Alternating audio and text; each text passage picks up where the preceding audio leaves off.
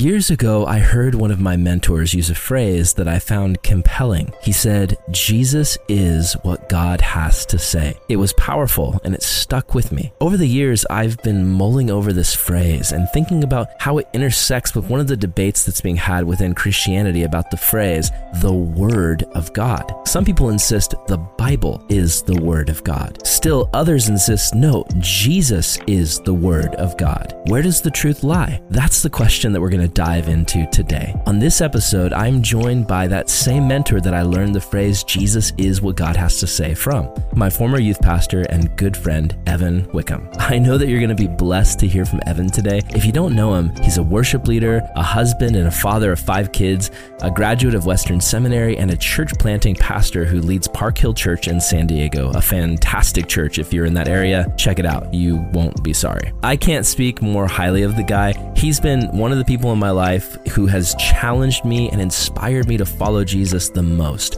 He's always encouraged me to dive deep, not shy away from tough questions, and he's always pointed me back to Jesus. In fact, if it wasn't for the ways that he's impacted me over the years, this show and ministry of Good Lion honestly probably wouldn't exist. So we here at Good Lion are very thankful for Evan. With all that said, I know you're going to enjoy today's episode as we explore the concept of the Word of God and ask who or what is the Word of God. We get deep, we get biblical. I know that I learned a lot, and I hope you do too. I hope this conversation between a teacher and his former student blesses you, encourages you, challenges you, and even surprises you. You're listening to the Good Lion Podcast.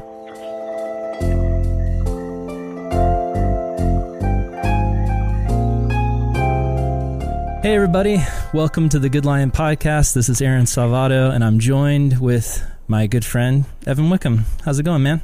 Hey Aaron, really good.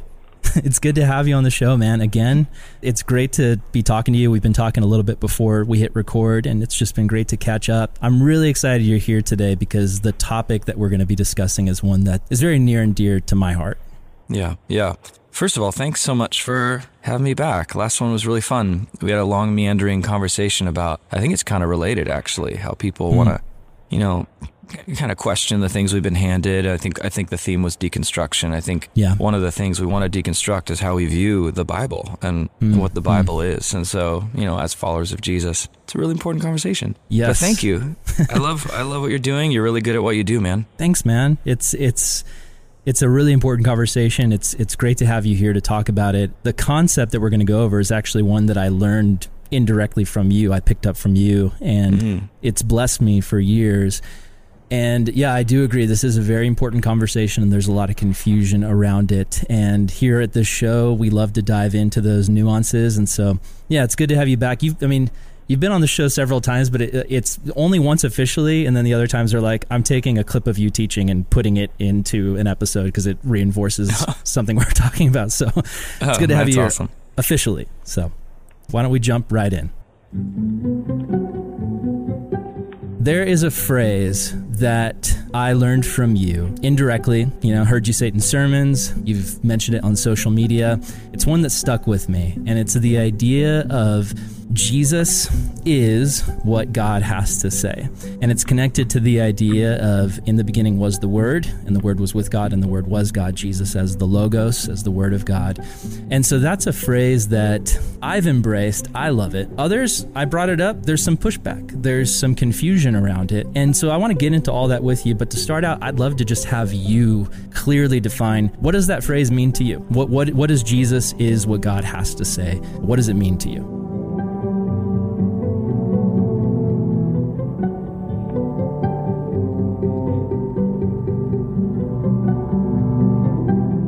Yeah, Aaron, that's great. I heard that phrase. To me, it made a whole lot of sense of the whole New Testament, really, and everything the Old Testament was longing for, and that was for God to finally speak through His Son. And Hebrews 1 is probably the go-to place for, New Testament grounding for this idea that Jesus is what God has to say. And I have my Logos Bible open here, and in the Hebrews 1, in the past, God spoke to our ancestors through the prophets at many times in various ways. But in these last days, he has spoken to us by his Son. And, another way of saying that is Jesus is what God has to say. He's the final word, capital W. Yeah, even that word logos means word, and that's the second person of the Trinity. In the beginning was the capital W word. And I get the pushback.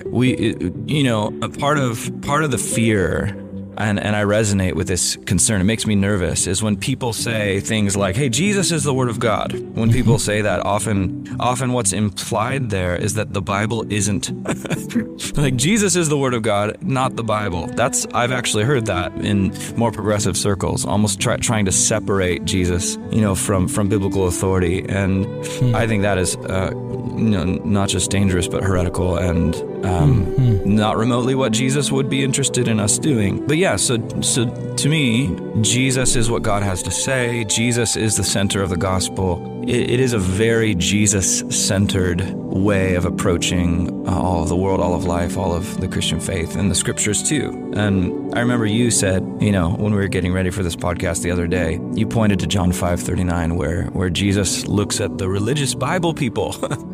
He looks at the Pharisees, and he's like, "You guys, you search the scriptures, thinking in them you have eternal life, but you've missed me. The scriptures point to me. They reveal me as the living word." And so just right up front, a clear distinction for me in my brain that helps me kind of see the two, the Bible as the Word of God and Jesus as the Word of God. Jesus is a capital W word. The Bible is the little w word. They're both the word. We could talk more about that, but that's kind of a summary.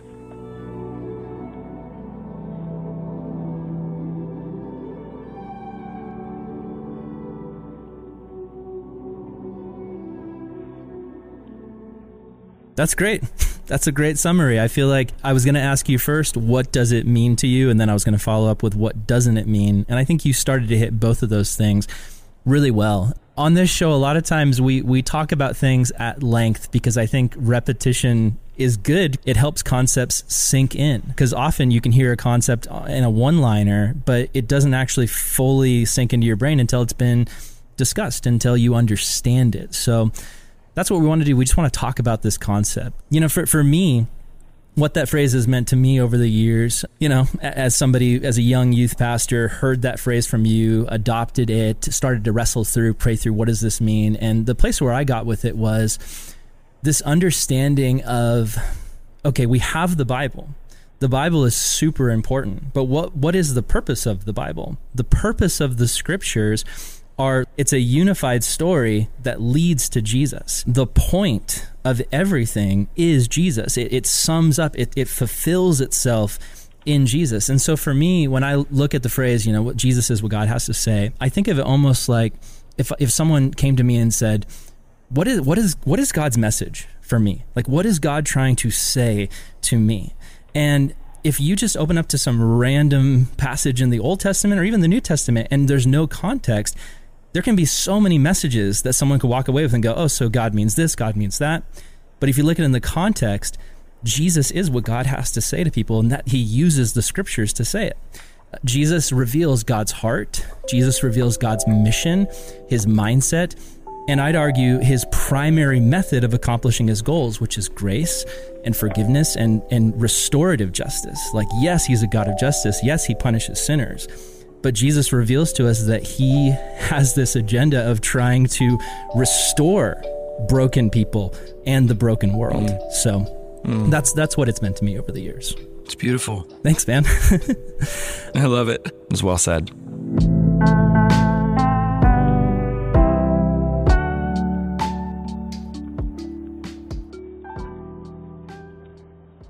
We threw out something in the beginning about the Logos, in John 1, in the beginning was the Word. You've been to seminary. I haven't. I did one semester of Bible college in York, England. Loved it. Met my wife. It was a really great experience. Awesome. I wish I would have paid more attention. I wish I would have taken better notes. I've tried to make up for it by just being a lifelong learner and reading. But for you, as a seminarian, can you break down for us the Logos? What does that mean? Like, I know it's a basic question, but I think there might be people listening. There might be some people listening where they're not as familiar with that as they could be. So how does that connect to Jesus being the Word, Jesus being what God has to say? How does that connect to John 1? Yeah, well, first of all, I'm, no Greek specialist, and I, in seminary, my MDiv is just you learn just enough Greek over 1 year to be very detrimental with the Greek language. So you don't know enough to say that you know the language. Or Hebrew or whatever, and I'm not an expert in anything, but I love the Gospel of John, and I'm thankful for all the interpreters that have given us English translations, and I just love in the beginning was the Word, and John 1 is clearly mirroring Genesis 1. And I love how, if you've seen The Chosen, I don't know if you've seen that TV show. So good. I think it was the first or second episode of season 2 where John is writing his gospel, and he flashes back to Jesus teaching in a synagogue, and Jesus asks John, what should I preach on? and Jesus, who is the second person of the Trinity, aka the Logos, the Word, second person, the Son, the pre-existent Son, that's what that means, the pre-existent eternal Son, he asks John, the Son of Thunder, what should I preach on? And he's like, I've always liked Genesis 1. He's like, that's it. That's what I'll preach on. In the beginning, God created the heavens and the earth was without form. And he begins to unpack Genesis 1, and John's flashing back, just like weeping, because he's realizing that's where I'm going to begin my gospel too. In the beginning was God created? No, Logos was with the God who created and was God. And everything was made through this Logos, this second person of the Trinity, this pre-existent Son. You could just see John weeping over this revelation. Jesus because is he knows that Jesus. Word. Right. He knows Jesus, deeply knows Jesus. He was the one who leaned back on Jesus' chest and felt Jesus' own pulse rate at the communion table. He's like zooming out and he's seeing the magnitude of it. Like this person who's been his friend for years, and now it's like he was there at the beginning. Like he created all of this. Yes. He set all this into motion. Yes, and it's powerful. And it's interesting that John pulls from Greek philosophy a word that was very common in the secular world at that time, and that was logos. And I, again, am not a ancient Greek specialist at all, but I do know that word existed in pagan circles to describe what is the thing behind the thing. What is ultimate reality? Because everything we know is because of that reality. What is that? And they called it this logos, this knowing, this word. And John pulled that. He said, I know who that knowing is. I know who that word is. He said so himself when he unpacked creation for us. And so to say Jesus is the Word of God is to take Genesis 1 and John 1, superimpose them on each other and center them on the baby who was born to Mary. And there's no better time to think on that than now. We're recording this the week of Christmas. And one of my favorite books I read in seminary was a 1700-year-old pamphlet called On the Incarnation by Saint Athanasius, a hero of the faith. It's called On the Incarnation. And throughout this little book, it's like 60 pages or something, the main term Athanasius uses to describe the Jesus event, the main term is the Word, the Logos. He prefers that term even over Christ. Obviously, Jesus is the Christ, but he's referring to this event where God spoke through not just a text, but through flesh, bone, life, death, resurrection, the Jesus event. It's this Word. And Athanasius is channeling the author of Hebrews. He's like, oh my gosh, so many prophets, so many poets, so much text that's come to us from God. 100% the Bible's the Word of God. But in these last days, God has finally, fully spoken through his own Son. And Jesus is what God has to say. So to me, that's kind of how I put the pieces together.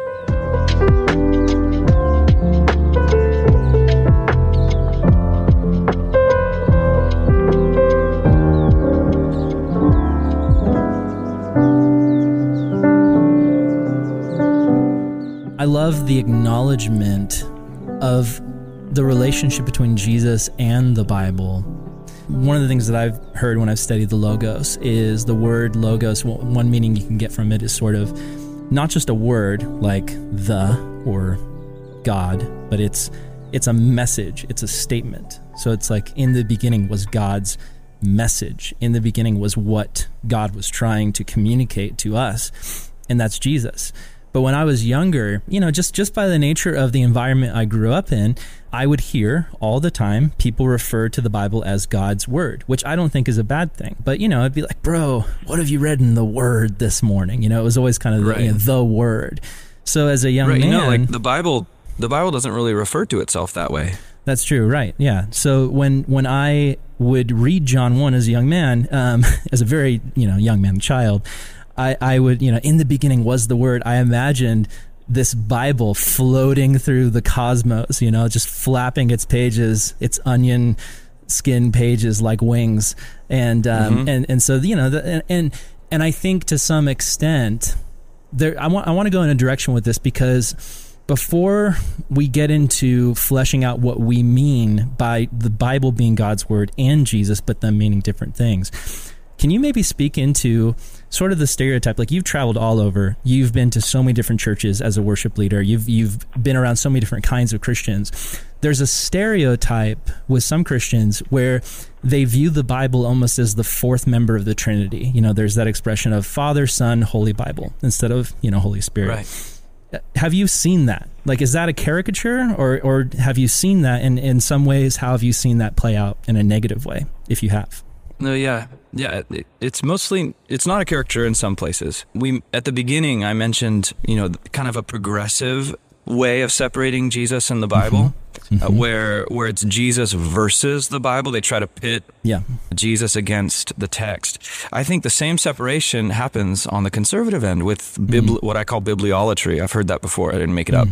But bibliolatry is what you just described, where your mental image of the Bible is false. It's this golden tablets thing that descended from the sky, and it is fourth member of the Trinity, often third, taking priority before the Holy Spirit in practice. And that's equally incorrect. The Bible is not golden tablets that fell from the sky. The Bible is a thoroughly human book and uniquely divine collection of scriptures.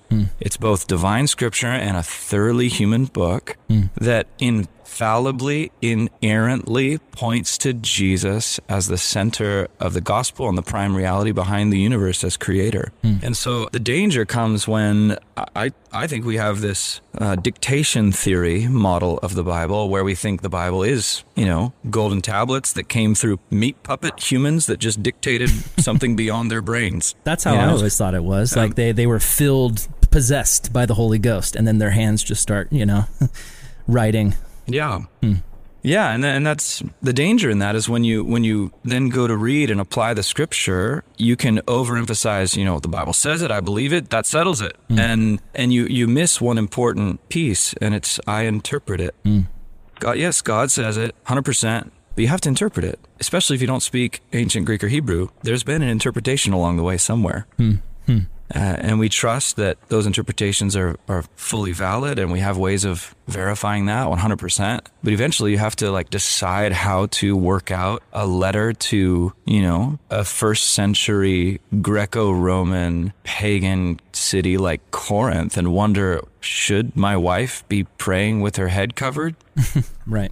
At church, because Paul commands it, and if we're honest with our reading, it's a command. So if we ignore the I interpret it part, we can get into heaps of trouble. Yeah. So I have this book here. I know you can see me, but the listeners cannot. But this is Unbreakable. It's a book called Unbreakable by Andrew Wilson, and again, it's very short.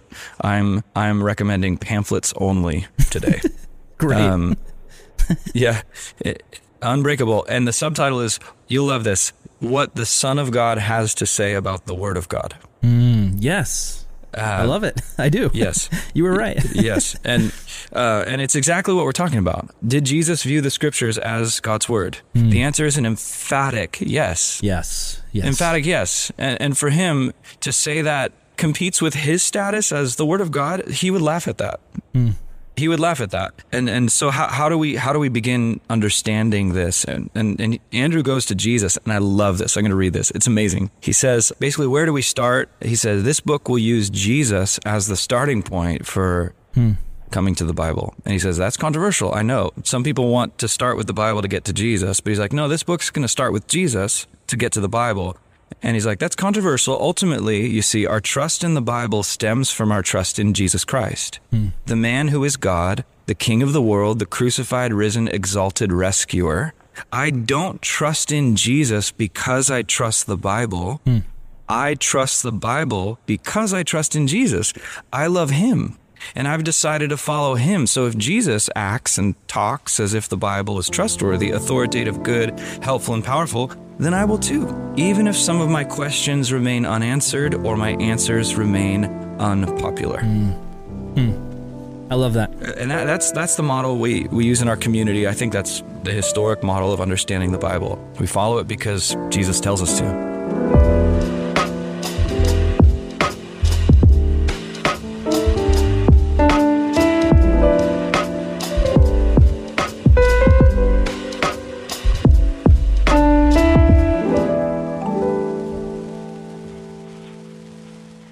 Maybe what I can do right now is I can kind of play the audience, because this is a teacher talking to a student right now. You were my youth pastor. I've been somebody who considers myself someone who's been learning from you over the years. So I can maybe tell you how I've absorbed this information and where I've gone with it. And maybe you can tell me, if that is the right way to think about it. So the place where I'm at with all of this, because I've been wrestling through this topic for quite some time now, and I will probably continue to wrestle with it. The place where I am at with it is basically, I understand the Bible to be divine. And what I mean by that is, the Bible is the way that God decided to communicate his message to humans. The message is about Jesus. The method of communication was Scripture. It was not just, oral tradition passed down to become a telephone game, but it was actually things written down to us. The way the Bible is a human book, because I see some progressives try to go, oh yeah, the Bible's just a human book. And what they mean by that is it has no authority. Like, it is just a bunch of opinions and thoughts and poems and histories, but it really doesn't have any authority over your life, is what my more progressive friends would say, and what they have said to me. I reject that notion. I do believe the Bible to be a human book, in the sense of, just as God has done throughout his entire plan, he has partnered with flawed humans to produce things. Like, he did not have to do what he did through Adam and Eve. He did not have to pick Noah. He did not have to work with Abraham. The scriptures themselves show us that God's preferred method to do things is to work through flawed humans. And it's not always a perfect result, but it's him working in and through. So with the scriptures, the way I view it is, whatever I'm reading in this book, this is a part of what God is trying to communicate. It is what he wanted to be here. It was divinely inspired. He didn't possess anybody, and they didn't go into a trance and start writing, but he, through this insane work of divine, I don't know if the word's providence, but just his divine will, he worked through humans to produce this book that leads us to Jesus. So it's like, when I'm reading, for instance, Peter makes a comment in his letter to one of the churches where it's like, yeah, Paul's kind of hard to understand.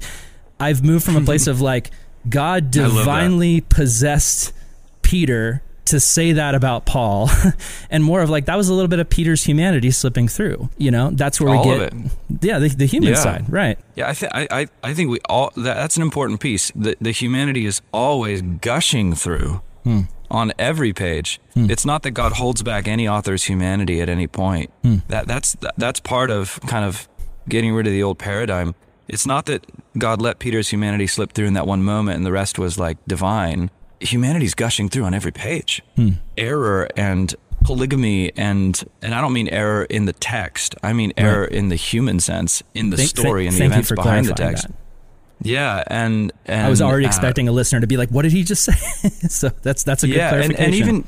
even error. So what modern minds might call errors are not concerns for the humans that wrote it. Like we have mismatched measurements in the Kings and Chronicles, bronze lavers, like manufactured pools of water that in one place it says it's this wide, in another place it says it's that wide.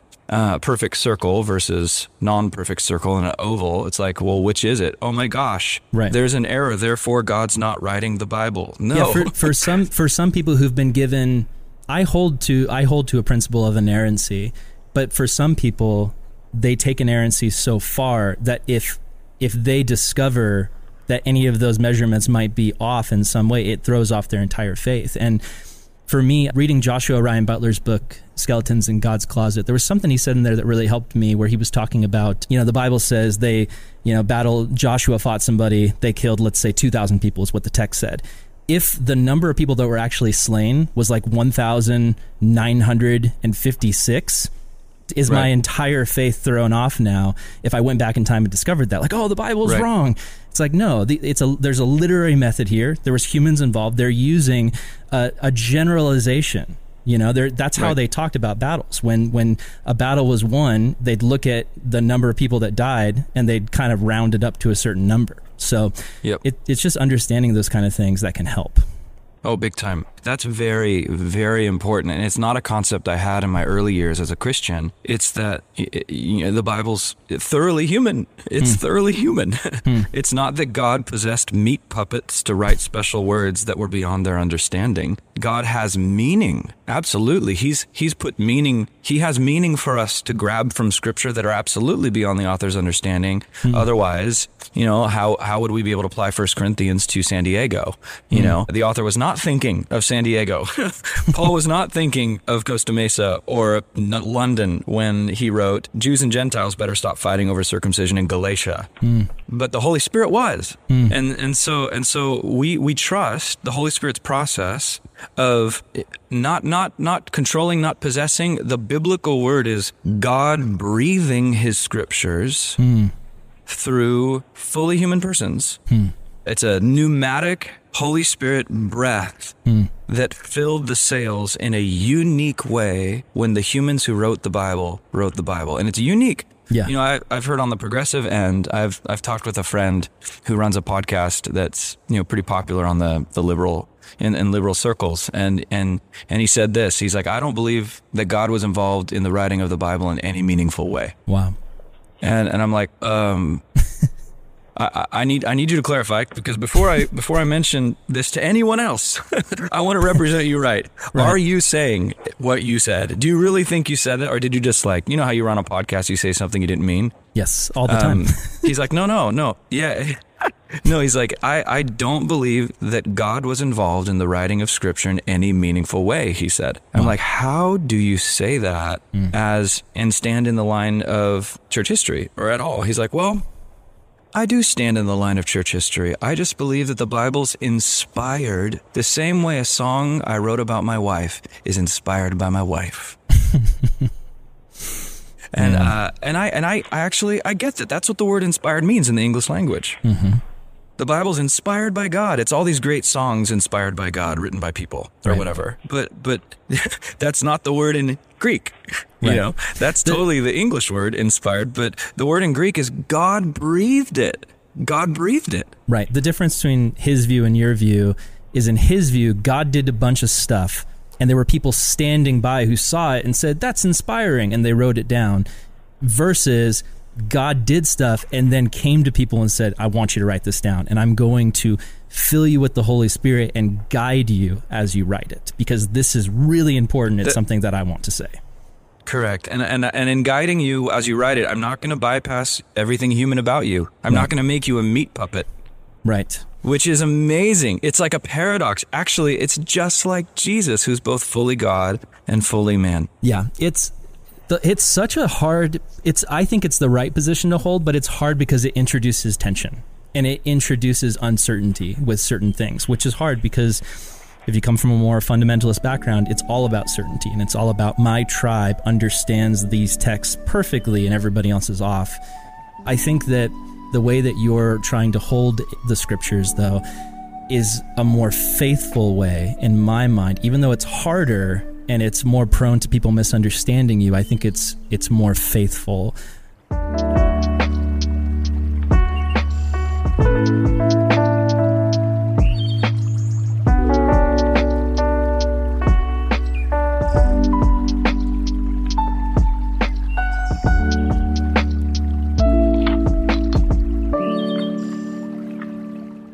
So, Evan, I want to jump into pushback that people give to this concept. And I don't want to caricaturize anybody giving pushback as like, oh, this is just some unintellectual person.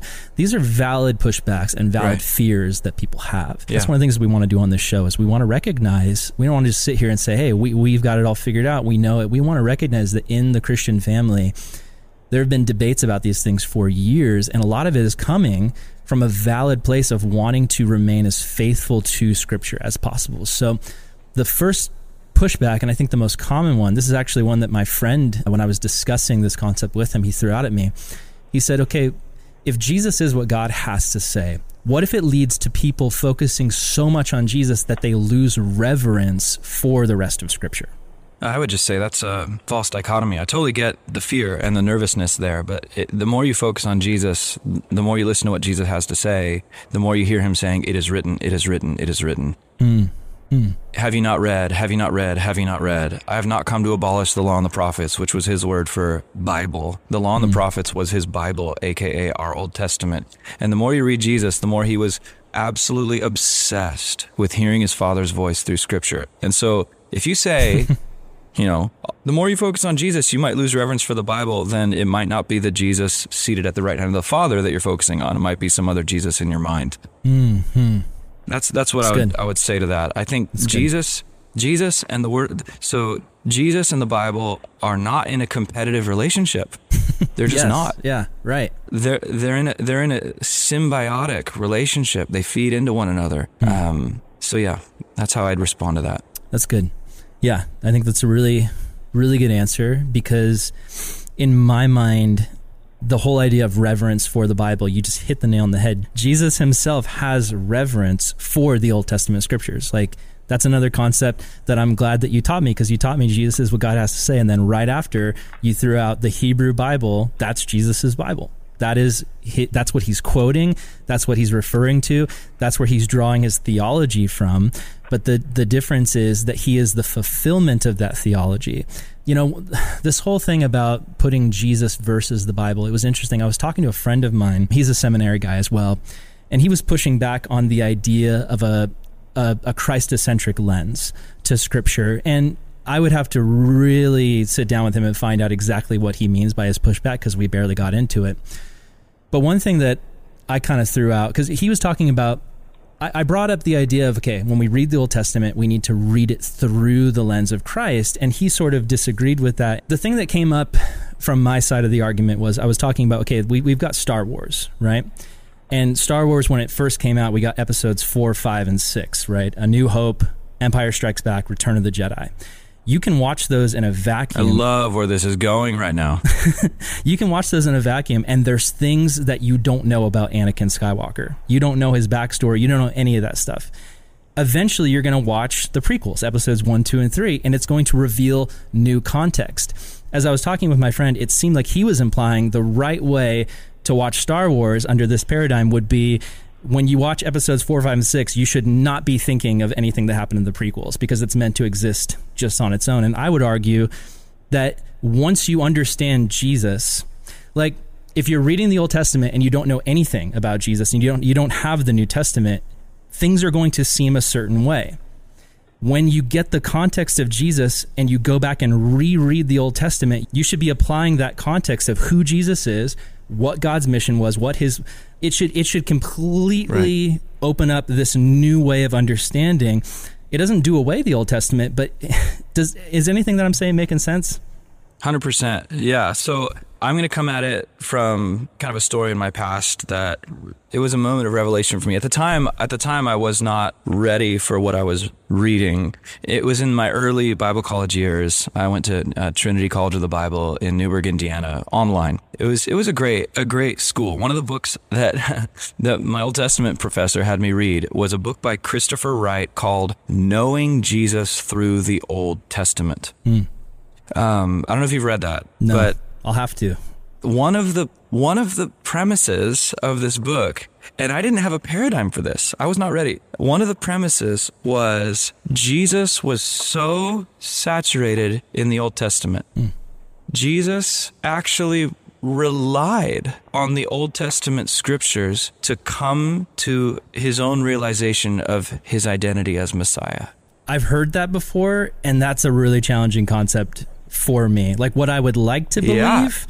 and because the way it's always kind of been taught, I don't know if anyone's ever even said it, but it's always kind of like, Jesus always knew who he was. Like not as a baby, but when you get to the point where he's lost in the city and they find him at the temple and he's talking to the priests and the temple workers about his father's work, it's like, yeah, at that point he knew. And yeah, there's that verse 100%. that Jesus... I would agree with that. Okay. I would agree that he knew at that point, but what was he debating? What was he talking about with the teachers of the law and the prophets? He was talking about the law and the prophets. He was talking about the Hebrew scriptures that shaped their entire culture. That the Hebrew scriptures were not just some religious book they read at church. They had synagogue. The Hebrew scriptures were more than this. They shaped the entire language and culture. It was the primer to read. It was everything they knew about their identity as people. And so Jesus was most likely extremely fluent in Old Testament by the time he was 12, just like most other boys at the time. I just want to frame the question, because the question that comes up in my mind based on that book is two scenarios, which is right. Scenario one is Jesus as the second member of the Trinity before he became human. He knows all. He possesses all wisdom. He knows everything. So everything that's been written in the Old Testament, it's already downloaded into his brain. Like he knows that stuff, becomes a human, and all of that knowledge just is with him. It's been downloaded to the matrix. It's uploaded. He's got it, and he's ready to go. The other view would be by becoming human, Jesus actually put him in he put himself in a position where he had to relearn everything. And the way that he relearned everything was through the scriptures and through the Holy Spirit. Like he became so human that he subjected himself to limited knowledge. So yeah, what do you think? I think the New Testament is clear on that. Jesus learned. Luke 2:52 says he grew in wisdom and stature and in favor with God and in favor with men. And Hebrews says he learned obedience through what he suffered. Jesus learned character formation according to Hebrews. He learned wisdom according to Luke. And Luke knew what he was talking about. He's a very learned doctor. To say that Jesus was always omniscient is just, I would say it borders on heresy. The heresy of Docetism was cast down in the early church, and that was basically Jesus was not fully human in every way like Hebrews says he was. Instead, he was Superman. Clark Kent had the big S on his chest under his suit, and he could pull back the suit anytime. He didn't really experience pain. He didn't really experience unknowing. He didn't really experience grief because he knew the end completely from the beginning, because that's what Yahweh does. That's actually functional heresy. It was voted down by the early church. Jesus was human in every way. How do you explain temptation when you know everything in every way? Temptation, by its very definition, is experiencing a limit. Man, it's always fun when you learn that you may have been carrying around functional heresy a little bit in your toolkit. That's that's a great time. Super good time. You're blowing up my paradigms, so that's good, man. I appreciate it. Yeah, well, I mean, Philippians 2 is probably the clearest doctrinal declaration of this very fact, and that's be like Jesus, be humble like Jesus, who considered it. He didn't consider it robbery to claim equality with God, because he was God, fully God, never lost his godness, never lost his divinity in any sense. And yet, in Dr. Bashir's words, who we both love, Jesus laid aside the use of his God card And by that, Gary means what all the creeds mean, is that Jesus laid aside the use of his incommunicable attributes, his omniscience, his omnipresence, his, what's the other omni? Omniscience, omnipotence. Yeah. Omnipotent creatures do not die. Jesus died. Omniscient creatures do not learn. Jesus learned. Omnipresent creatures can't say, I'm not going to be where you are. Jesus said, I'm not going to be where you are.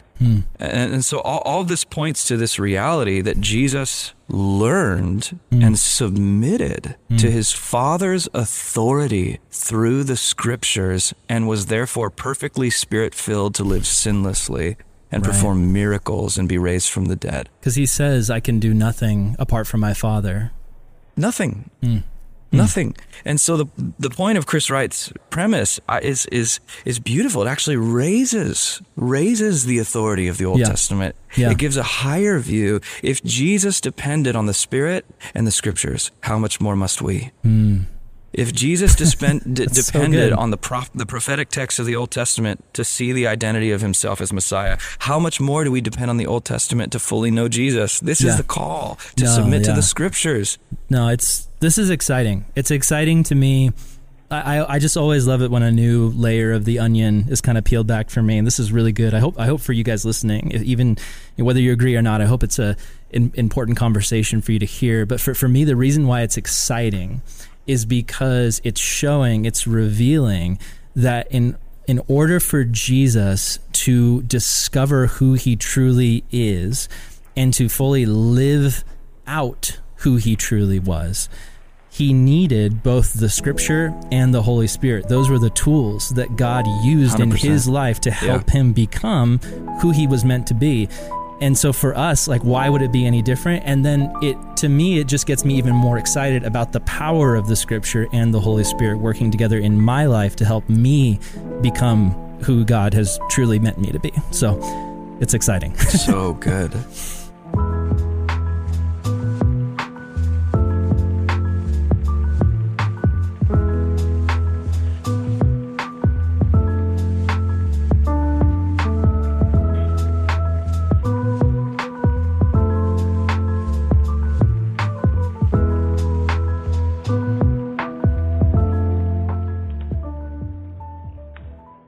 So here's another objection that I hear from people pushing back against the idea of us saying Jesus is what God has to say.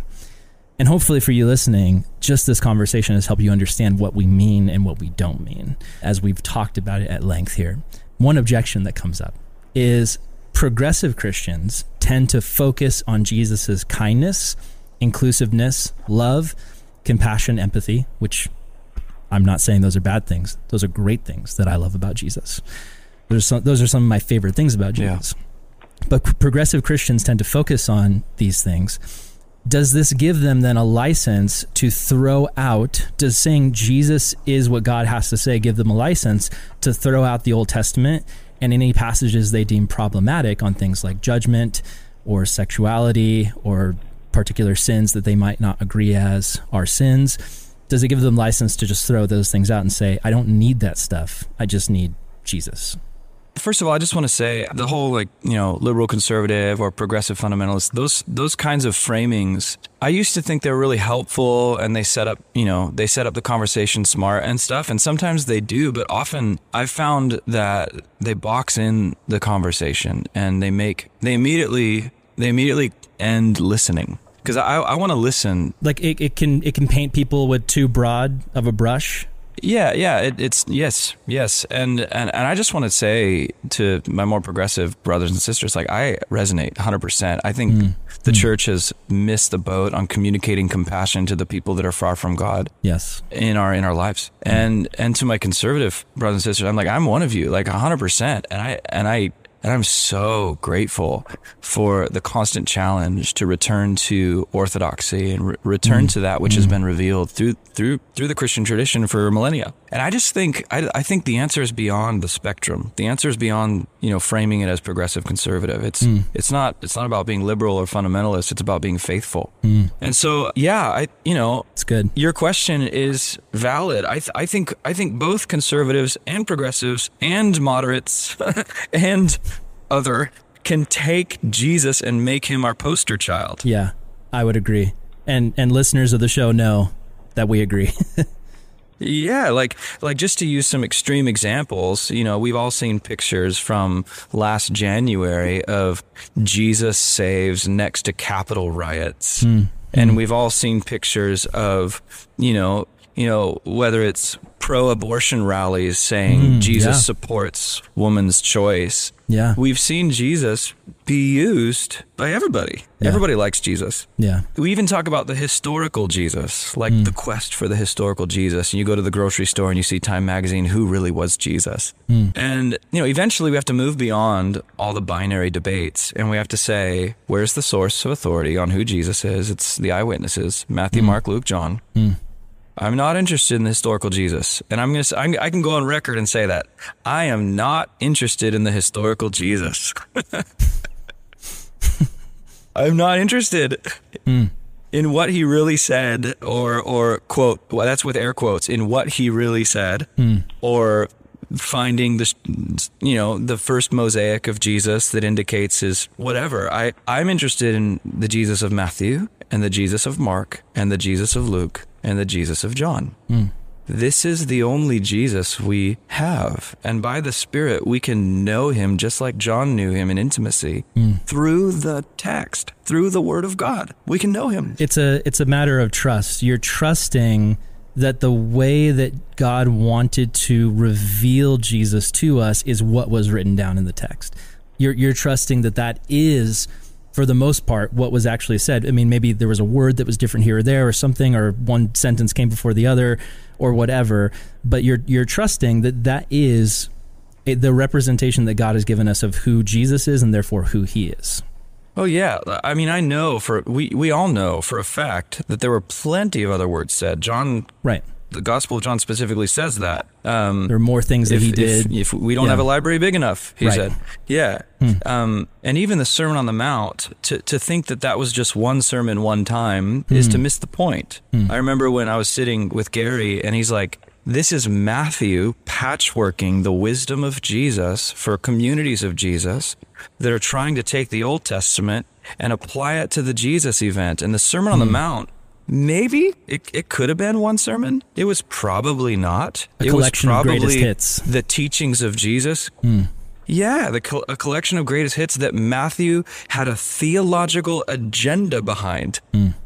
So Matthew and Mark and Luke and John each have their own theological agendas, and that is from the Spirit too. Right. And their theological agendas give us the Jesus that the Father, Son, and Spirit want us to receive. Right.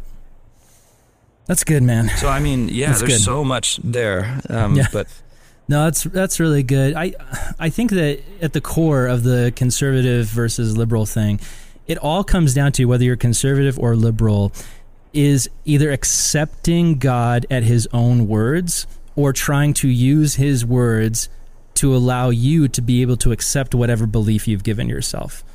And that's a big problem. I remember I was talking to a guy, friend of mine, more conservative, and he was trying to argue that, because Jesus said to his disciples, go and buy a sword, the Bible was saying that, every Christian needs to go and buy a gun.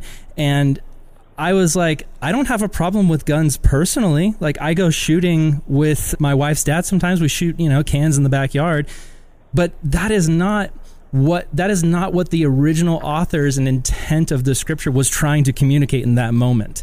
You are, and I spent some time trying to, debate with him of why, I don't think that that's what that verse means. I think, Jesus said, go buy a sword to fulfill the prophecy that he would be among the transgressors. That's a whole, I've been wanting to do an episode on that for years, and the point was you're not accepting the Bible you're not taking it at face value. You're trying to use it as a grab bag to just apply to whatever you want to say in your life. And by the same token, here's an extreme example, but I found this just the other day on a very progressive account, deconstructionist, ex-evangelical account, very, very anti-church and Christian.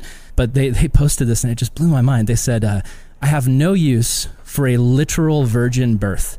I want to marry who stayed up late having passionate sex. I want to marry whose lover read her feminist erotic poems. this Mary leads us to a theology of erotic embodiment and a theology of liberation. And to me, it's like, we can talk about liberation, we can talk about embodiment, but that's not what the scripture is trying to say through the story of Mary. Like, either reject the Bible outright and just leave it behind, or like, but don't just keep it and decide that it just applies to whatever you want it to apply in your life. That's what I see people doing on both sides of the aisle. It's just the Bible just serves whatever agenda they have. And to me, that's, I think, where we get it twisted. Yeah. I mean, that whoever that was, that reading of Mary is almost not worth responding to. But your overarching point is true. You know, all of us are tempted, and it's not just progressives. Again, it's moderates, it's conservatives. I think when we try to pit ourselves against those wrong people over there, right, I think we're tempted to fall into the same trap. But what I'm tempted to do, what I want to do, you know, is find a story of Jesus being nice in the Gospels, and then find a story of someone being oppressed in the Gospels, put them together, form a lens, and then read the whole Bible through that new lens, and I suddenly have a Jesus of my own making. Yeah. You alluded to the Jesus of the sword or the Jesus of the gun. I know you don't want to talk about pacifism, nonviolence, and using Jesus to endorse violence, but I would love to on another episode. That happens all the time. Like, let's do a whole episode on that. I think that's similar to the woman who wants a Mary who's having passionate sex and reading feminist erotic literature. It's not the author's intent. It is a story of your own making that you've read. Some false readings are more sensible than others to us. And I can see, you know, why it would be sensible to read self-defense, violence as self-defense out of the Jesus pick up a sword story. I can see that. I totally get that. Oh yeah. If it wasn't for the context. Yes. And the context, as you mentioned, tells us what Jesus was doing.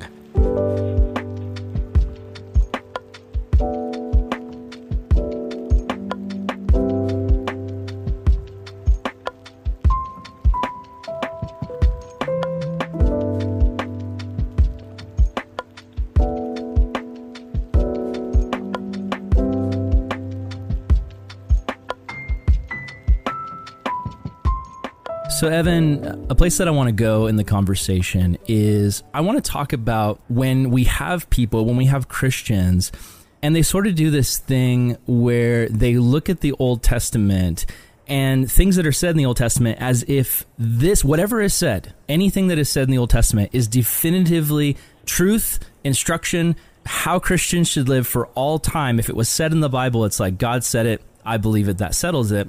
And there's truth to that, I think, but there's problems that arise. And one extreme example I can think of is I was talking to a guy online once, and we were debating something. I can't remember what, but in the conversation, he brought up, or I think I said something along the lines of, okay, in the Bible, we stone people, right? Like, we stone sinners, we stone children for disobeying their parents. And the guy responded, and we should. Like, why did we stop doing that? The Bible said it, so it's in the Bible. Why did we stop doing that? And for me, I was just like, I feel like we're completely divorcing the text from the entire narrative in Jesus. And when Jesus shows up, something happens that changes things. So how would you speak into that? How would you speak into people that sometimes look to the Old Testament and just anything in the Old Testament, it's divorced from the context of Jesus? How do you help people walk through that? Yeah, good question. What I love about talking with you, Aaron, is I don't know what you're going to ask me. So I'm just going off the cuff on the fly. So these answers are going to be imperfect, and I don't have all the answers. I'll respond in the moment. First of all, I've never met anyone who's said that they feel like they should obey the stoning laws. That's it was bizarre. It was really a bizarre combo. That seems like an extreme, to put it lightly. But the extreme does prove your point. I think it makes your point very vividly. You know, let's lighten it up a little. And some people, one woman came up to me at church fairly recently and said, I'm not sure that I'm supposed to eat bacon. I'm not sure that I think maybe I'm supposed to avoid shellfish. Because the law is good. And David says, Psalm 119, I love your law. And And Jesus said, not one piece of the law will pass away. He didn't come to destroy it. And the law has, don't get a tattoo, don't eat bacon or shellfish, and make sure you separate cheese from meat. And so it's actually a good question. I think we all would intuitively know the Bible doesn't want us to stone, like kill people with rocks. But the question, totally, like just saying that, right? Like the Bible doesn't want us to stone people, but then you look in the Old Testament, yes, and Moses, right, the leader of God's people, is leading people to do that. Yes. So I think that's where the disconnect comes. Totally. And I would also point out, this is how, most atheists are very kind and thoughtful. I know I've met many of them. I just recently had one in my home to talk about Jesus, and it was a lively conversation. Full deconstructed, ex-Catholic, atheist professor, kinesiology professor at a UC University. He's just great.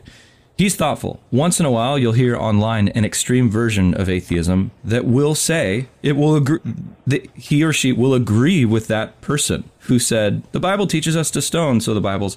But they'll say that to show us how the Bible's bad. So it's the same reading from two opposite sides, two opposite extremes.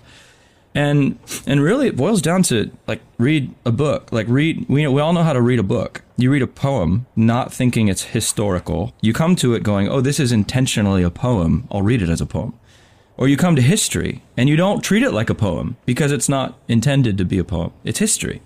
We need to come to the Bible as whatever genre it's presenting itself to us as. And yes, it was historical. God in history gave Israel instructions on how to deal with situational ethics in a time when, honestly, Canaanite empire city-states were making up all kinds of violent rules in the name of their gods. And Yahweh stepped into history lovingly. This is always what he's doing. Here's the answer to all the problems. I think it doesn't fix all the problems. It doesn't make us feel good about the problems, but it is a helpful response and framework for how to come to the Old Testament troublesome text. I just had a conversation with a woman about this last Sunday who's having a hard time with violence in the Old Testament that God seems to approve of. Here's the framework. God steps into history lovingly with his people, meets them where they're at, and gently moves them forward without destroying them. So with slavery in the Bible, does God come right out and say, I abolish all slavery's evil, stop owning slaves? Does he say that? The answer is no, because that would destroy human civilization that did not know how to function apart from the systems they had inherited. And so God steps into slave cultures and he says, oh my gosh, this is not ideal. I'm going to limit, and then he gives slave owning laws that limit the evil of slavery and then lovingly move his people beyond those evils toward Jesus, who will ultimately abolish slavery. Jesus ultimately abolished slavery as evidenced by history following Jesus, where Jesus' followers for the last 2,000 years have been on the leading edge of the abolitionist movement, such as William Wilberforce and others. In the name of Jesus, slavery's been abolished. Yes, right. There have been some mistakes along the way. Case in point, American Christian justification of owning black bodies. Yeah. But from within that, we had Jesus followers rising up and saying, this is not the way it's supposed to be. Look at Jesus, look at Paul. Yeah. So when you read the Old Testament and you see laws about owning slaves or paying a cheaper price for female slaves than male slaves, you're like, wow, this is layers of problems. Yeah. But God is stepping into a pre-existing culture soaked in evil, and he's limiting that evil with these laws and moving his people beyond the evils toward Jesus. Israel is not there yet in the Old Testament.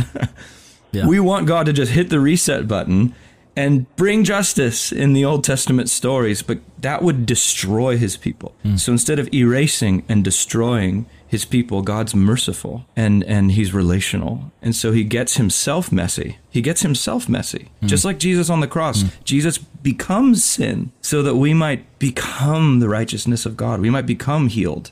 Saying God's the same in the Old Testament as Jesus in the New. In the Old Testament, God he gets messy, And he starts creating laws that seem so convoluted to our modern post-cross eyes. But pre-Jesus, my goodness, God's like, I'm going to work with my family that is completely deceived, and I'm going to move them beyond the deception, and I'm going to restore their sight. So yeah, that's good. The same thing with, all kinds of laws. That's why, short answer to the guy who wants to quote Moses' laws today, the 613 laws of Moses are done. They're done. They don't have the same prescriptive authority over God's people as they did pre-Jesus. They still have wisdom. They show us how God moved people forward, but we don't have to avoid shaving the sides of our beards in the name of Yahweh anymore.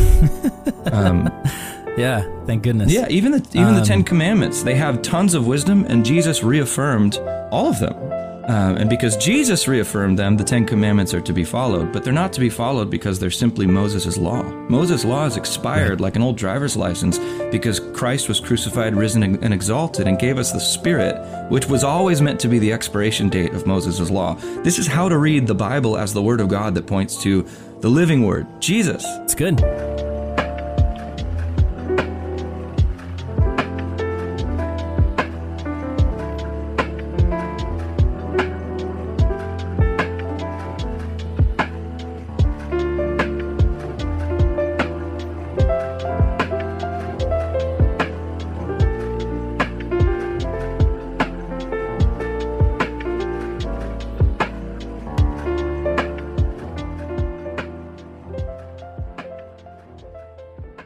I think the way that I parse it out in my mind is, this is kind of the theological construction that I've thought through in my own mind, but the analogy that I use is, we ask the question, okay, so are we pitting Jesus against God, Yahweh of the Old Testament versus Jesus of the New? And we would say, no, God is one. Like, he has not changed. He is the same. He has always been the same. Yes. But then it's like, okay, so why is he telling people to stone people in the Old Testament? But in the New Testament, Jesus is actually preventing a woman caught in adultery from being stoned. And to me, the analogy that I have come up with and that I use is, it's not that somebody changed. It's not that God changed. It's that, have you ever had a plan, a multi-phase plan, and in those phases you acted differently, but throughout the entire process, you were the same person and you had the same goal and the same objective in mind always. It never changed. And so, I think of baking a cake, right? You have a plan for that. You've got a recipe. And phase one of the plan is violent. You're cracking eggs and beating things in a mixing bowl, and then phase two, you're putting things in the oven and things are getting hot. But in phase three, the cake comes out and you enjoy the cake. And if you were to go back and do the violent phase one things in phase three, like imagine trying to eat the cake, but you're cracking eggs and beating, frosting or whatever all over the cake. That's not going to be enjoyable for anybody. But you never changed. It wasn't that you were violent in phase one and then you got to phase three and you're like, oh, I've had a change of heart. It's like, no, you always were planning on the cake being there. And I see the Old Testament as phase one, where it's like God is doing something. But sin is wicked. Sin is poison to humanity. It's not that God is just so, he just hates people for their sin and he's disgusted by people and he can't stand people. It's like, no, God realizes that sin is poison to humanity, to the spiritual realm. Sin is destructive. And so there is a violent cleansing at times that happens. There is punishment for sin, but it's leading up to this phase three where Jesus is born, live, crucified, and resurrected, and then all of a sudden people don't have to be stoned for their sins anymore because Jesus died instead of us. Like, he died so that we didn't have to. He was crucified so that we no longer had to be stoned for our sins. He took that punishment. And so to me, that's reading Scripture in the context of the meta-narrative. It's not just doing what I used to do when I was in middle school, and you were my middle school pastor, but it had nothing to do with you. Like, it was just the way that, we grow up in the church. I would flip through the Bible and just go to random verses and go, how does this apply to my life? How does this random verse, what does it teach me about morality and how to live? And when you read it that way, divorced from the context, it's so easy to find something in the Old Testament and apply it when God's like, no, that's part of the recipe. We're in the phase where you're supposed to be enjoying this cake, if that makes sense. I don't know if it makes sense, but that's no, it does. It does make sense. And the ground zero New Testament text that supports everything we're saying is Galatians 3. If anyone's ever read it, they'll know that Paul, he agreed with you, Aaron. Rather, we agreed with Paul because he said this very thing, that the law, the 613 laws of Moses, they were a guardian. They were like a nanny. They were a hired caregiver to watch God's kids until God's kids matured and were no longer minors and could step into their inheritance. And when they turned 18, when Jesus came, it was go time. The new cup, the Spirit of God was now activated in everyone's hearts who trusts in Jesus. That wasn't true under the law. So you're right. The cake was baked. To use your metaphor, the cake was baked, crucifixion, resurrection, and the exaltation of Jesus into heaven at the right hand of the Father where he currently sits. And now the Father and the Son breathe the Spirit onto everyone who follows Jesus. And literally, Moses' 613 laws are expired. They're expired in their prescriptive sense. They still carry the authority of the Word of God in a historical and wisdom sense, but we don't have to apply them as literal laws anymore. We don't have to, weigh the scales of slave trade monies anymore because that was for a context. It's now expired because it was never the ideal. It was never God's best. It was good, but it was never God's best. This is Paul. Paul says this explicitly in Galatians 3. Now, how do you parse that out though? Like, how do you determine? I mean, I should just read it. He says, brothers and sisters, let me take an example from everyday life, Galatians 3:15, and he's talking about a human covenant. It can't be set aside, and the covenant is God promising Abraham, I will be your God and you'll be my family, and through your family, every family will become my family. This was the intent all along. And it says those promises were spoken to Abraham. They were spoken to Abraham. And Abraham's like, I don't get it, but I believe it. And it's going to be wild. I'm old and I'm going to have a kid. And through my kid, the stars of the heavens, that's going to be like all the kids that come from my kid. I'm like 90. That's crazy. But Yahweh, you are to be trusted. You are to be trusted. And Yahweh says, that's what I'm talking about. That's my kind of guy. That's righteous. When God says Abraham's righteous, he's saying, that's my kind of guy. And so Abraham's like, I believe that your promise is going to come true. And it says those promises were spoken to Abraham and to his seed. The scripture does not say to seeds, meaning many people, but and to your seed, meaning one person who is Christ. And so God promised through Abraham that Jesus would come to make all the promises come true. This is what the scriptures are about. And Paul is saying, hey, this is what the Bible's about. This is what the Word is about. This is what the Word is about, that God will bring the living Word in Jesus. He will bring Jesus himself. And then Paul, he sees that we're confused. So he says, what I mean is this, verse 17, the law, which is Moses' 613 commands, introduced 430 years later, it doesn't set aside the covenant previously established. And it doesn't do away with the promise. And then he's like, okay, well, why was the law given? Why did we need 613 commands to confuse a bunch of Americans in 2022 about stoning? Why do we need this in our Bibles? He says, because it was added because of sins until the seed. We have to get that. The woman who came up to me at church and is like, I don't know if I'm supposed to eat shellfish. And the guy who's talking to you, like, I think we should still stone disobedient kids or whatever. Like, those laws were added because of temporary sins of an ancient nomadic nation of Israelites. They were always meant to expire when the seed comes, when the Messiah comes, and his Spirit fills every heart of Messiah followers. Yeah. So Moses expired. It's expired. But can I pick at that just a tiny bit, just for the sake of, I'm thinking through listeners and the way that they're probably going to be picking at that. Yeah. Let's pick at it with Galatians 3 open.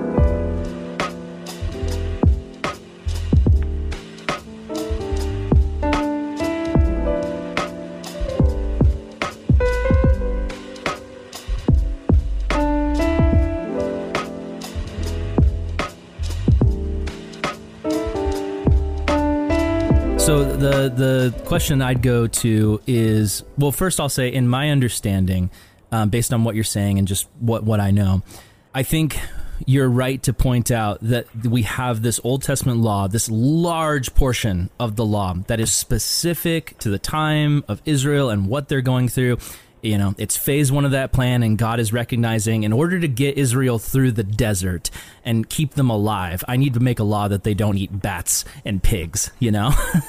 There's all that kind of stuff going on, and also just dealing with ethics and dealing with sin that is happening, specific sin that is happening in the land at that time. But then, like, so the talk about the 10 Commandments, right? That's the big one everyone always goes to, and that's like, keep that sacred, keep it holy, keep it safe, right? And in that sense, like, my question would be, where do we draw the line, and how do we find out what laws are specific and done away with, and then what laws reflect God's heart forever? If you have somebody in your church who comes up to you and is like, hey, Evan, I'm married, but I really want to commit adultery. You know, I've been talking to this girl and things are going great, and you know, the 10 Commandments, yeah, but that's done away with. That's the old law. That's expired. You know, I have freedom in Christ. So how do you deal with those kind of situations? Well, I want to kind of repeat Paul here again. Why was the law, and he means Moses' 613 laws, including the 10 Commandments. The 10 Commandments are the first 10. There's another 603. So all of Moses' laws were given, and they were added. They were added to what? They were added to Abraham's promise. That's the thing that never goes away. When Paul talks about the law, you can see it in Galatians 4:21 explicitly, and also Romans 2. He talks about the law in two ways. Law number one is the 613 laws of Moses that are expired at Pentecost. Law number two, same word, law, and there's debate about this, but I think it's very hard to argue the other side based on the text. Law number two is the scriptures, the whole Torah, Genesis through Deuteronomy. Jesus called this the law and the prophets. That was the whole Old Testament. So the law, as Moses' 613 commands, is expired in its prescriptive form for New Covenant children of God. That's Christians, multi-ethnic, global body of Christ. Moses' laws no longer apply to us in the same way. That includes the 10 Commandments. That's all of them. But the law, you can say capital L, the whole Torah, the story of Abraham coming from Eden and moving into Israel, the story of Abraham is authoritative as the Word of God through the lens of Jesus for all of God's people for all of time. And that's what Jesus was talking about when he said the law and the prophets will never pass away. So for the person who says, well, if the law is expired, if Moses' commands are expired, what about the 10 Commandments? Can I murder now? Well, thankfully, we have Jesus who picked up on that law and said, actually, I'm going to make it tighter. If you're angry in your heart, you've sinned, not just killed someone. Right. And then you're like, well, what about adultery? So I can now sleep with who I want? Well, no, Jesus got tighter on porneia, which is the biblical word for sexual immorality. He got tighter, and he said, not only do you commit porneia with your body, but you commit it with your mind. And Jesus practiced Sabbath. He said the Sabbath is made for humans, but not humans for the Sabbath. Jesus, he in that statement, he proved this point. The law is no longer prescriptive, but it's life-giving. You know what I mean? The Sabbath is not made to be your master. The Sabbath is made to serve you. Hopefully you do it and rest and learn that you're not God and you don't have to work to keep the world running. That's God's job, and you can rest. So even the 10 Commandments are no longer prescriptive in the same way they were for a nation of ancient nomadic Jews, ex-slaves trying to figure out how to make it across a wilderness and start a country. Those laws don't apply in the same way, but they do continue to carry God's eternal, authoritative, inspired, scriptural wisdom. You're a fool if you willingly disobey any of the 10 Commandments. And that's obvious because of the new covenant. We have the Spirit in our hearts who leads us to Jesus, who says, love God and neighbor. If you flagrantly violate any of the 10 Commandments, you are violating the Spirit's law written on your heart that is summed up in love God and love neighbor. The other 603 commands, there's a lot of wisdom there too. There's a lot of, we can talk about this another time, and I think we will on a podcast. There's a lot of commands that show us that God God wants humans to be a lot less violent than we are, and possibly non-violent in relation to our enemies, in relation to our neighbors, and generous, and give freely of our own estate to the stranger and the foreigner and the immigrant. Like, my goodness. There's a lot of wisdom in the law of Moses, but none of the 613 laws are prescriptive over new covenant family members of God, which is also why capital punishment should never be applied to someone who breaks the laws. Because we're not under the old covenant. They're expired in that sense. So when I say expired, don't hear me say the Bible's no longer authoritative. That's not what I'm saying. I'm saying the 613, I'm saying what Paul's saying, that the law was added as a nanny to take care of the kids until they grew up and could inherit the will. That's literally that's literally what Paul says. This is I'm just parroting Paul in Galatians 4, the first 7 verses. The law was a guardian so that the kids could grow up and receive the inheritance of their father's will. And the father's will has now been liquidated to his kids through the Holy Spirit in the new covenant after Pentecost. That's the church. We no longer have the nanny. We no longer have a nanny. It's good. Now we're priests and king. Now we're a kingdom of priests to one another, just like God always wanted.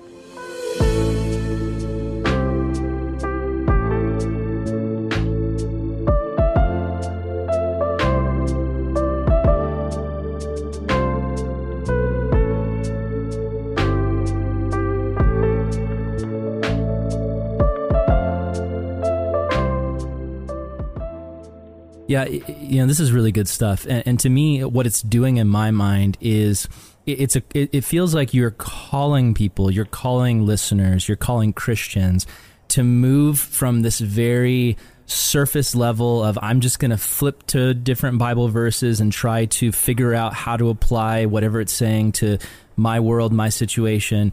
And instead, you're calling people to read the book within the context of the book, to not open up a letter and just read a random paragraph and say, I'm going to apply 100%. This paragraph perfectly to my life, but instead you read the letter 100%. and then you sum up what this letter is and you absorb it and you live it out. And the last thing I want to say on this, and we could, I don't need to say any more. I just think this last thing is important. What I'm saying is not new. Yeah, right. Like this isn't progressive Christianity. Oh, this is the opposite. This is the most this is the most ancient, most historic, most theologically humble in the sense that we are just reading what our fathers and mothers of faith have always said.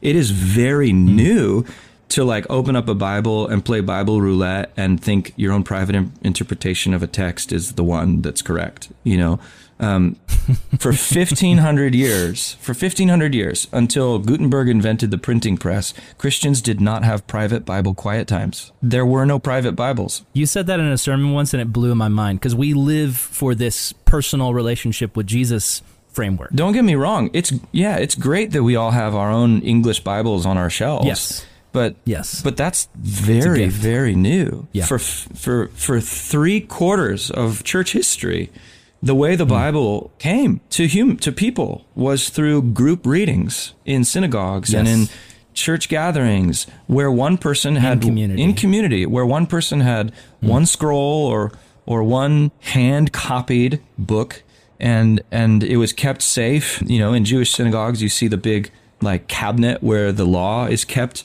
And everyone would come and hear it read, and you'd read it literally in community. There was no other way. And so I say that to say the Bible's meant to be read humbly in a community of voices. And what I'm suggesting, what I believe, is that this view of the Old Testament containing 613 laws that were fulfilled in Jesus and are no longer prescriptive. This is not new. This is what the community has always said. And it's very new to read the Bible very flatly as kind of a divine rule book that fell from the sky. And I just read a law about not getting a tattoo in Leviticus, and therefore, I'm supposed to not get a tattoo on my arm today in San Diego. No, there's a like you said, there's a story from which these laws come to us, and Jesus is the point of the story. So So yeah, this is not progressive remotely. This is like the oldest. Yeah, it's way more progressive to say the other side. Yeah, to just pick and choose, cherry pick whatever fits whatever you want it to be. And by progressive, I hate those labels. By progressive, I mean new and not unprecedented. I think we could say theologically liberal, and by that we don't mean politically liberal. We mean taking the Bible's authority and instead placing our own authority over it. And the Bible is, whatever we want it to be. Sure, all these labels. Well, it's hard to exist without them. But I do agree, though. I hate being labeled. I'd rather exist without labels. But anyway, for me, like the way that this is playing out in my mind as you're describing it is you're calling people to not read the Bible in this flat way. But instead, you're challenging people where it's like, hey, if you have a question about whether or not something is a sin, don't find some random verse and cherry pick. Look at what Scripture says. Scripture interprets Scripture. Look at the progression. Look at the story. And so when we look at Jesus and it's like, hey, Jesus is what God has to say. You do not stone your children. And someone's like, well, no, the Bible says it. And it's like, yes. But Jesus comes and he creates this way through the cross where it eliminates that need for the stoning of our children for disobedience because Jesus absorbed the penalty for our sins on the cross. And so for any ethical question, we can't just cherry pick random verses. We have to look at the entire story. We have to look at the entire narrative. And if, going to the whole thing on adultery, yes, we have the verse in the Ten Commandments, but if you look from Genesis to Revelation, you can see a consistent ethic given by Yahweh, Jesus, the apostles, that confirms what the Ten Commandments says about committing adultery. Bathing a goat in its mother's milk, you don't necessarily find that consistent ethic, and so that kind of reveals, that was a specific law for a specific time. And so it's complicated, but I feel like we need to accept that the Bible's complicated. I feel like we need to accept that we're not called to read the Bible in VeggieTales mode or flannel graph Sunday school mode. We're called to dive deep and wrestle through these things. And also it's important to say this was the plan all along. In the Old Testament, God said he would no longer require a law written on stone, but on human hearts by the Spirit. It's not like the New Testament came along and Jesus shocked everyone and said, you know what you all heard in the Bible? It's all done now. That's not what Jesus did. It's not what Jesus did. He taught the Bible experts how to read the Bible better from their own text. He didn't say the text no longer matters. I really want to stress this because I think this even gets missed in conversations like this right now.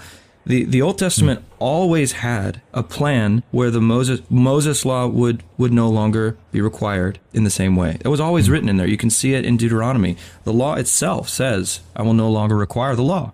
So it's not like Jesus pulled something out of his hat in the New Testament. Jesus was not, to use the label, he was not just progressive for progressiveness' sake. He said, no, hey, look at the words. The word says that I'm the fulfillment of those words. So he's not, it's not arbitrary. It's not totally alien to the ancient text. It's actually very, very local to the text.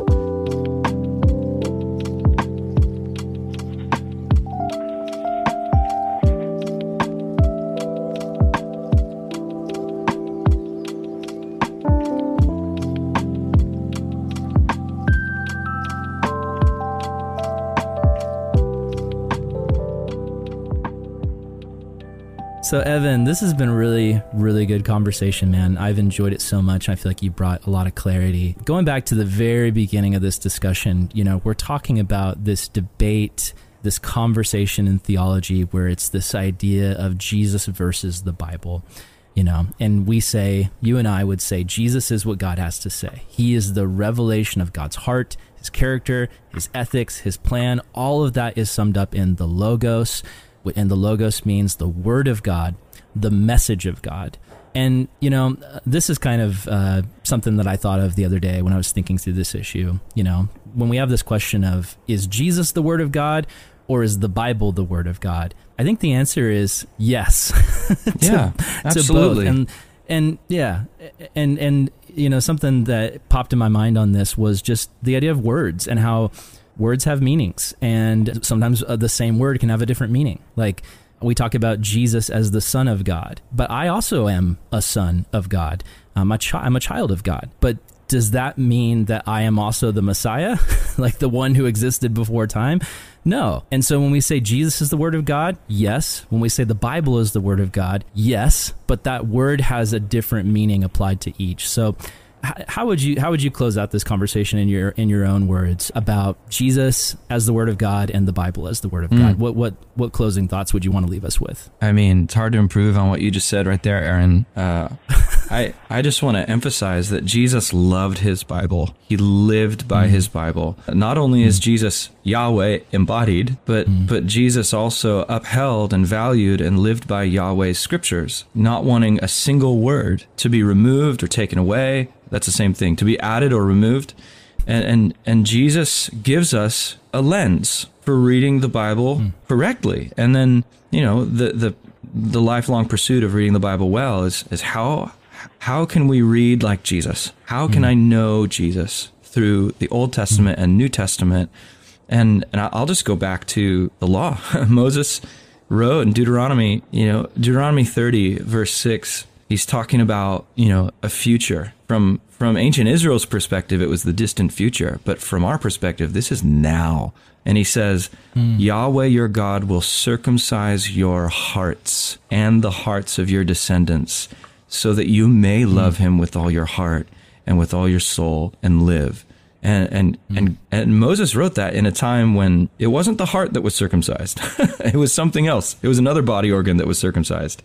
And that was a big deal.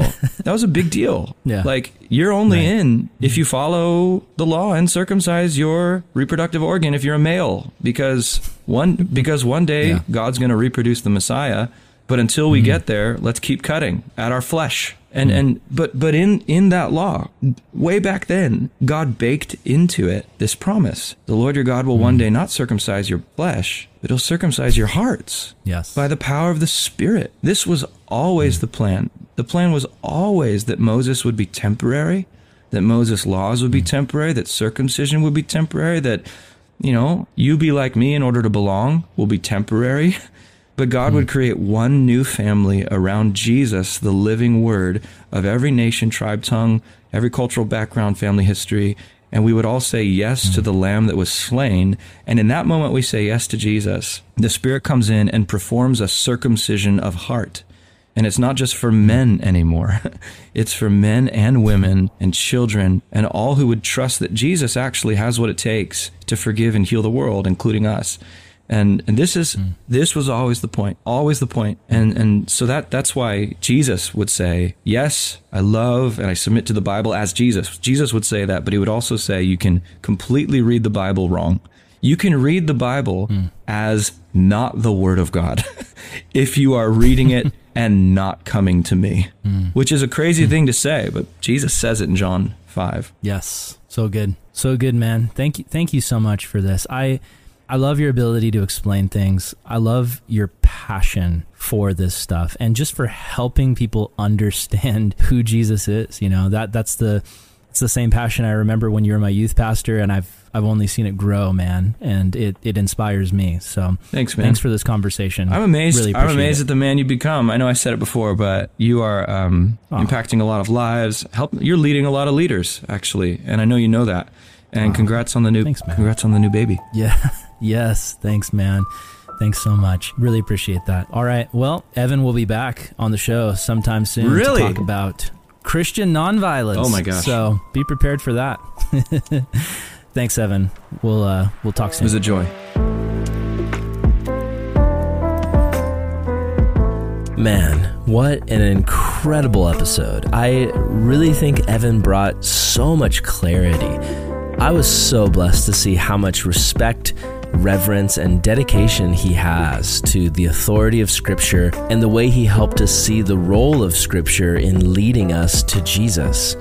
If you've enjoyed this episode, we'd love to hear about it. You can send me a direct message on Instagram. My handle is just @AaronSalvato. You can also find the Instagram account for the show, which is just @GoodLionMinistries. If you'd like to help the show, you can leave us a review on Apple Podcasts. The more reviews that we get, the more that people find out about our show and the ministry work that we're doing here. For more content from Good Lion Ministries, you can visit our new ministry website, goodlion.org. There you'll find tons of podcast episodes organized by themes and topics, as well as videos and theology courses that we've developed. All content is free and available to help you as you follow Christ. Check it out and share it with somebody you think it might bless. The Good Lion Podcast is brought to you by Calvary Global Network, a family of churches working together to proclaim the gospel, make disciples, and plant more churches. The show is produced by myself, Aaron Salvato, and my co-host, Brian Higgins. Our goal will always be to be an ally for you on your path of discipleship. We work hard to engage tough questions, avoid easy answers, and help people fix their eyes on Jesus, the God who is not safe, but is very good. Thanks for listening, and we'll see you on the next episode of the Good Lion Podcast.